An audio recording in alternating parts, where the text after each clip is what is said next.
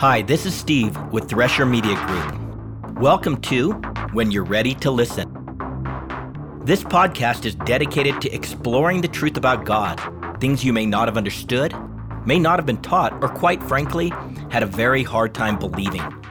And since our entire relationship with God rests on believing, it is important we learn how to separate the truth from the many lies and fictions that abound within the religion of Christianity. So when you're ready to listen, tune in and discover a pathway to freedom, encouragement, life, and hope. Episode 13, Jude 12. These are in your love feasts, craggy rocks, feasting together with you, without fear, shepherding themselves, clouds without water, by winds carried about, trees autumnal without fruit, twice dead, rooted up, wild waves of a sea, foaming out their own shame, stars wandering, to whom the gloom of the darkness to this age hath been kept. In our last podcast, we addressed the first item in the 12th triad, craggy rocks, but there are two more, including shepherding themselves and clouds without water. Let's pick up with shepherding themselves. The second statement in Triad 12 speaks of these teachers shepherding themselves without fear. The implication is that they are without the fear of Yahweh. The fear of Yahweh is one of the most powerful biblical concepts. The fear of Yahweh is the beginning of wisdom and knowledge. The fear of Yahweh is to hate all evil. The fear of Yahweh is pure and prolongs life, for it is a fountain of life so that one may sleep satisfied, untouched by evil. In the fear of Yahweh, there is strong confidence, for it is the instruction for wisdom. But fools despise wisdom. These teachers, these dreamers are fools, for they do not allow themselves to be shepherded by wisdom and knowledge, by the fear of Yahweh. Rather, without fear, they shepherd themselves. The idea here is not that they are lone rangers who do not have some sort of ministry oversight, but that they do not let Yahweh be their shepherd, and the word of God is not their ultimate authority. One of God's names is Yahweh Ra, our great and good shepherd. By his name, he is responsible for all those in his household. He leads them and guides them where he wants. Sometimes it is down a path of darkness and calamity, literally evil. And at other times, light and well-being, literally peace. Either way, he is the one who does it, for he is Yahweh and there is no other. But these apostates do not care for the way Yahweh Ra leads their lives. Therefore, without the fear of Yahweh, they do what they want, rebelliously acting as if they are the Lord of their own life. They arrogantly believe that they have the wisdom to direct their own steps. The irony is that even in their choosing their own paths, they are subject to the sovereignty of Yahweh Ra, as he supports and cements them in their decision. Surprisingly, Yahweh is quite emotional when it comes to this issue. He says in Psalm 32, 8-9, I will guide you along the best pathway for your life. I will advise you and watch over you. Do not be like a senseless horse or mule that needs a bit and bridle to keep it under control. Isaiah 29, 13-14. These people say they are mine. They honor me with their lips, but their hearts are far away. And their worship of me amounts to nothing more than human laws learned by rote. Because of this, I will do wonders among these hypocrites. I will show that human wisdom is foolish, and even the most brilliant people lack understanding. Isaiah 50, 11. But watch out, you who live in your own light and warm yourself by your own fires. This is the reward you will receive from me. You will soon lie down in great torment. Now, that is quite a reward for self-shepherding. Torment experienced in the here and now, and torment for all eternity. Accordingly, Yahweh gives us this warning. Don't waste your breath on fools, for they will despise the wisest advice. Commit yourself to instruction. Attune your ears to hear words of knowledge.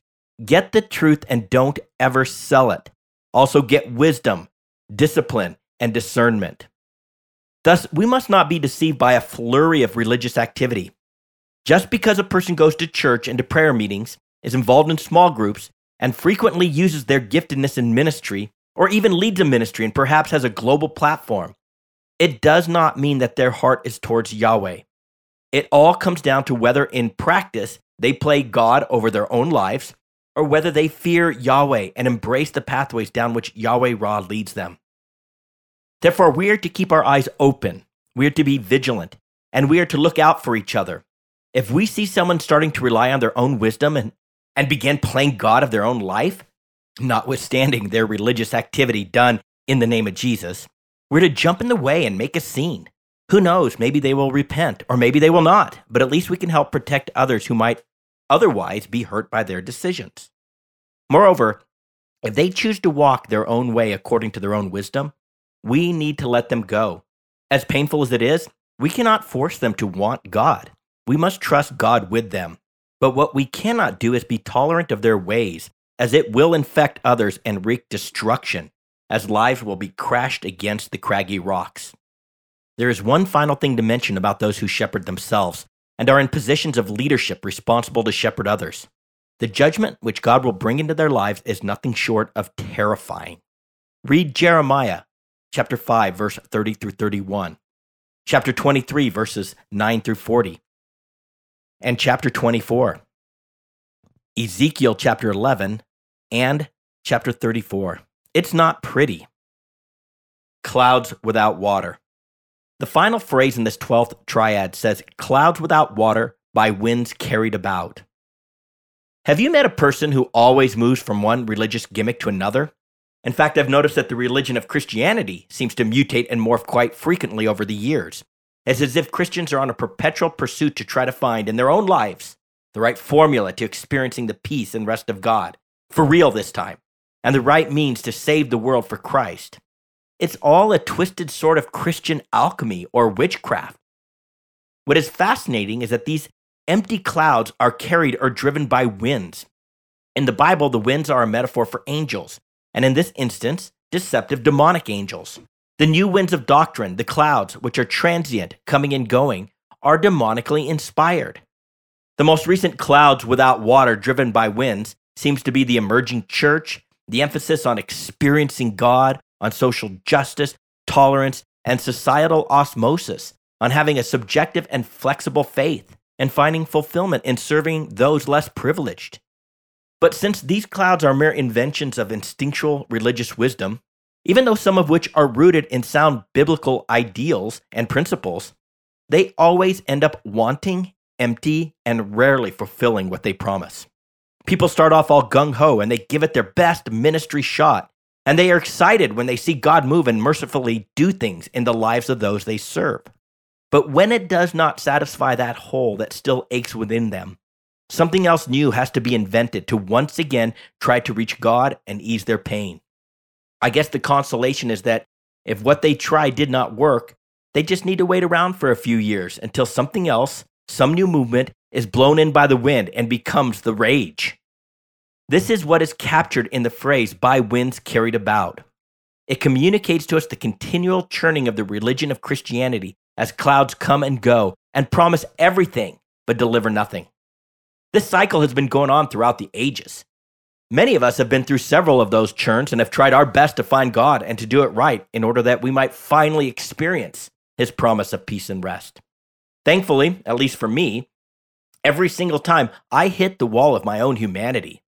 Living by this sort of Christian alchemy keeps a person busy for sure, but that person builds their life on a false sense of hope that ironically leads them and others to hopelessness and ultimately tempts them with apostasy.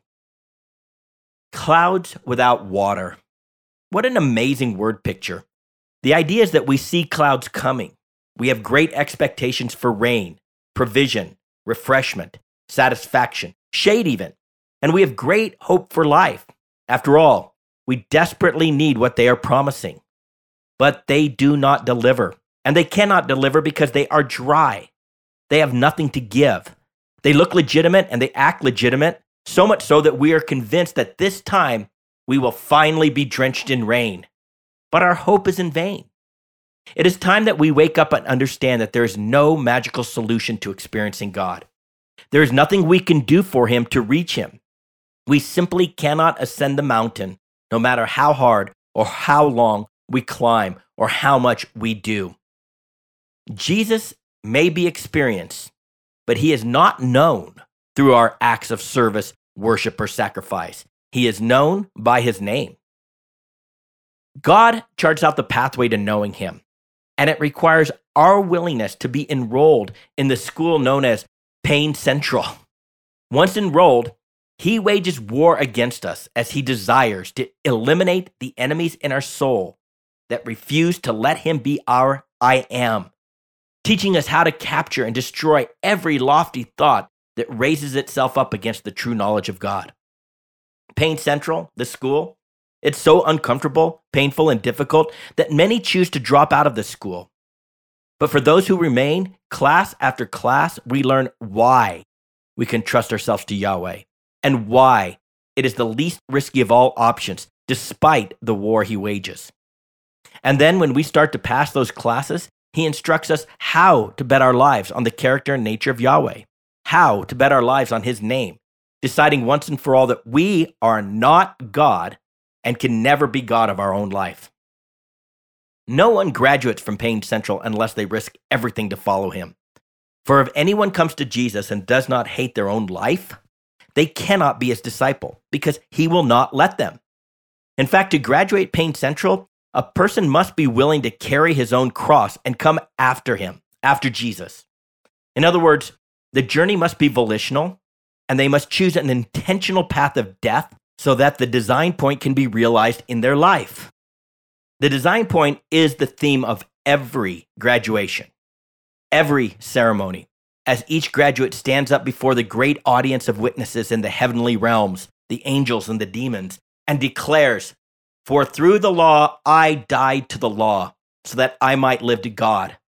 I have been crucified with Christ, and it is no longer I who live, but Christ lives in me. And the life which I now live in the flesh, I live by faith in the Son of God who loved me and gave himself up for me." Jesus is found through our now and continually believing with our heart, mind, soul, and strength in our abject neediness. Hence, our choosing to now live like a little baby child who is helpless and must depend on Yahweh for all things all the time.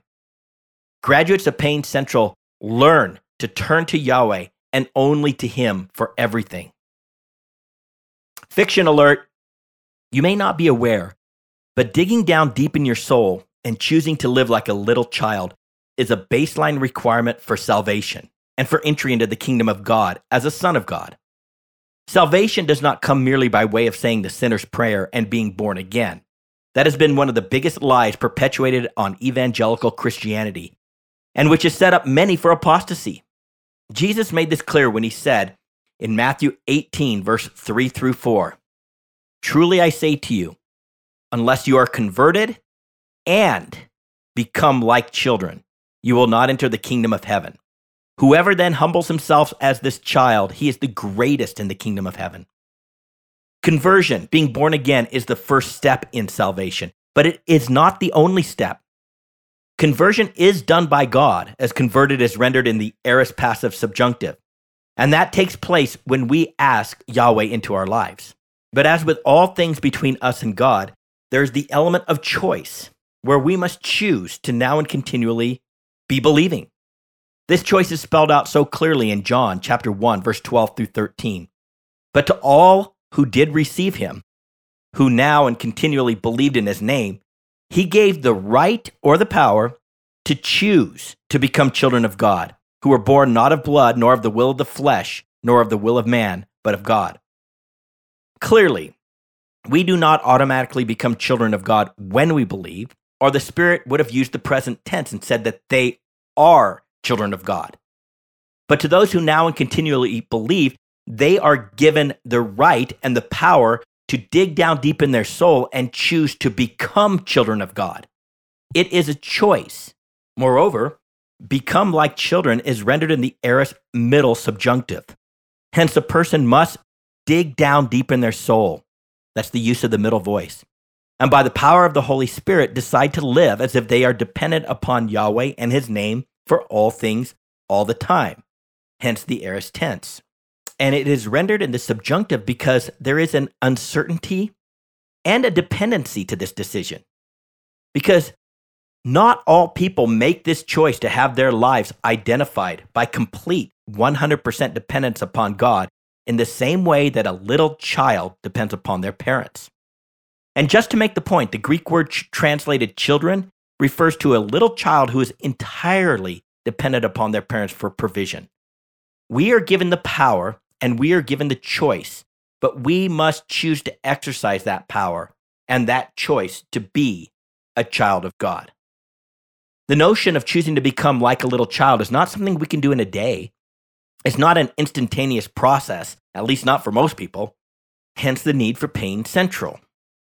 In his wisdom and in his timing, Yahweh takes us down a path of learning what it means to believe in his name and teaches us why we can believe in his name and how to believe in his name. And if we have ears to hear what he is instructing us in each classroom lesson, we will grow independence upon him in all areas of our life, just like a little bitty child. Think about each of his names: Yahweh Adonai, Nisi, Ra, Rapha, Shema, Sidkenu, Mekoreshkim, Kana, Jireh, Shalom, Sabaoth, Yasha. Each name applies to a critical aspect of our lives in which he wants us to know him fully and to trust him with our heart, mind, soul, and strength, with our entire being. This is the pathway to salvation, not just saying a prayer. Salvation is all about knowing Yahweh personally, by name. For by his name, he sets us free and delivers us from all that now and continually opposes him being our I am. A little side note: if you did not follow our 4th season, Jesus Has a Name, all the podcasts can be found at our website, threshermediagroup.com. This 4th season takes a deep dive into each name, helping us know who he says he is, why we can trust him, and a bit on how we can trust him. With that said, we must stop chasing apparitions, those empty clouds.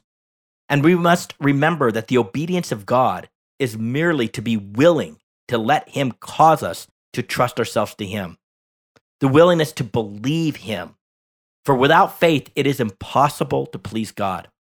So whether it is a person who comes forward with a new promise, a new method, a new discipline, or new means to experiencing God, or even if the entire direction of the religion of Christianity shifts and pivots to the next best thing, we must not follow the empty clouds, for the winds will soon push them away.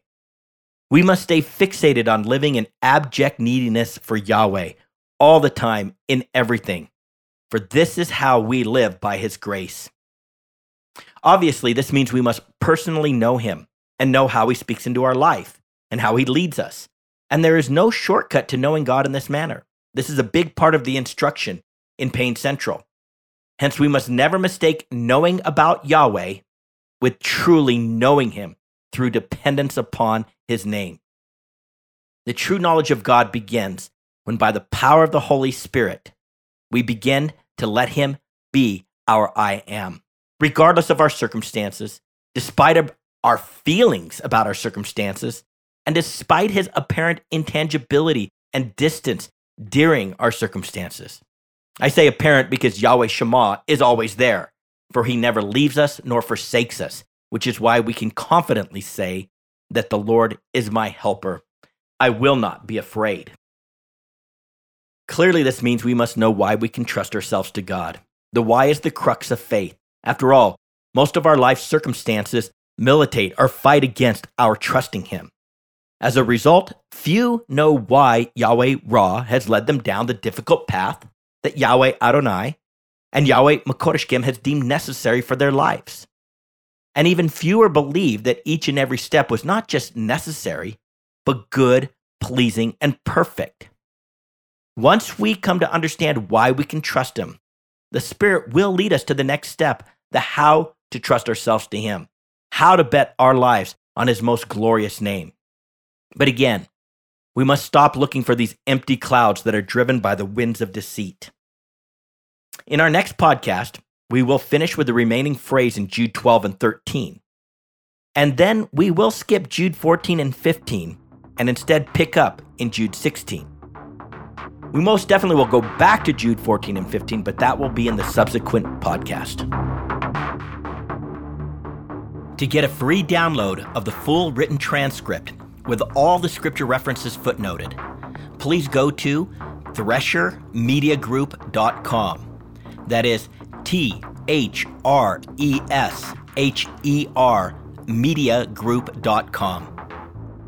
This is Steve with Thresher Media Group. When you're ready to listen, tune in.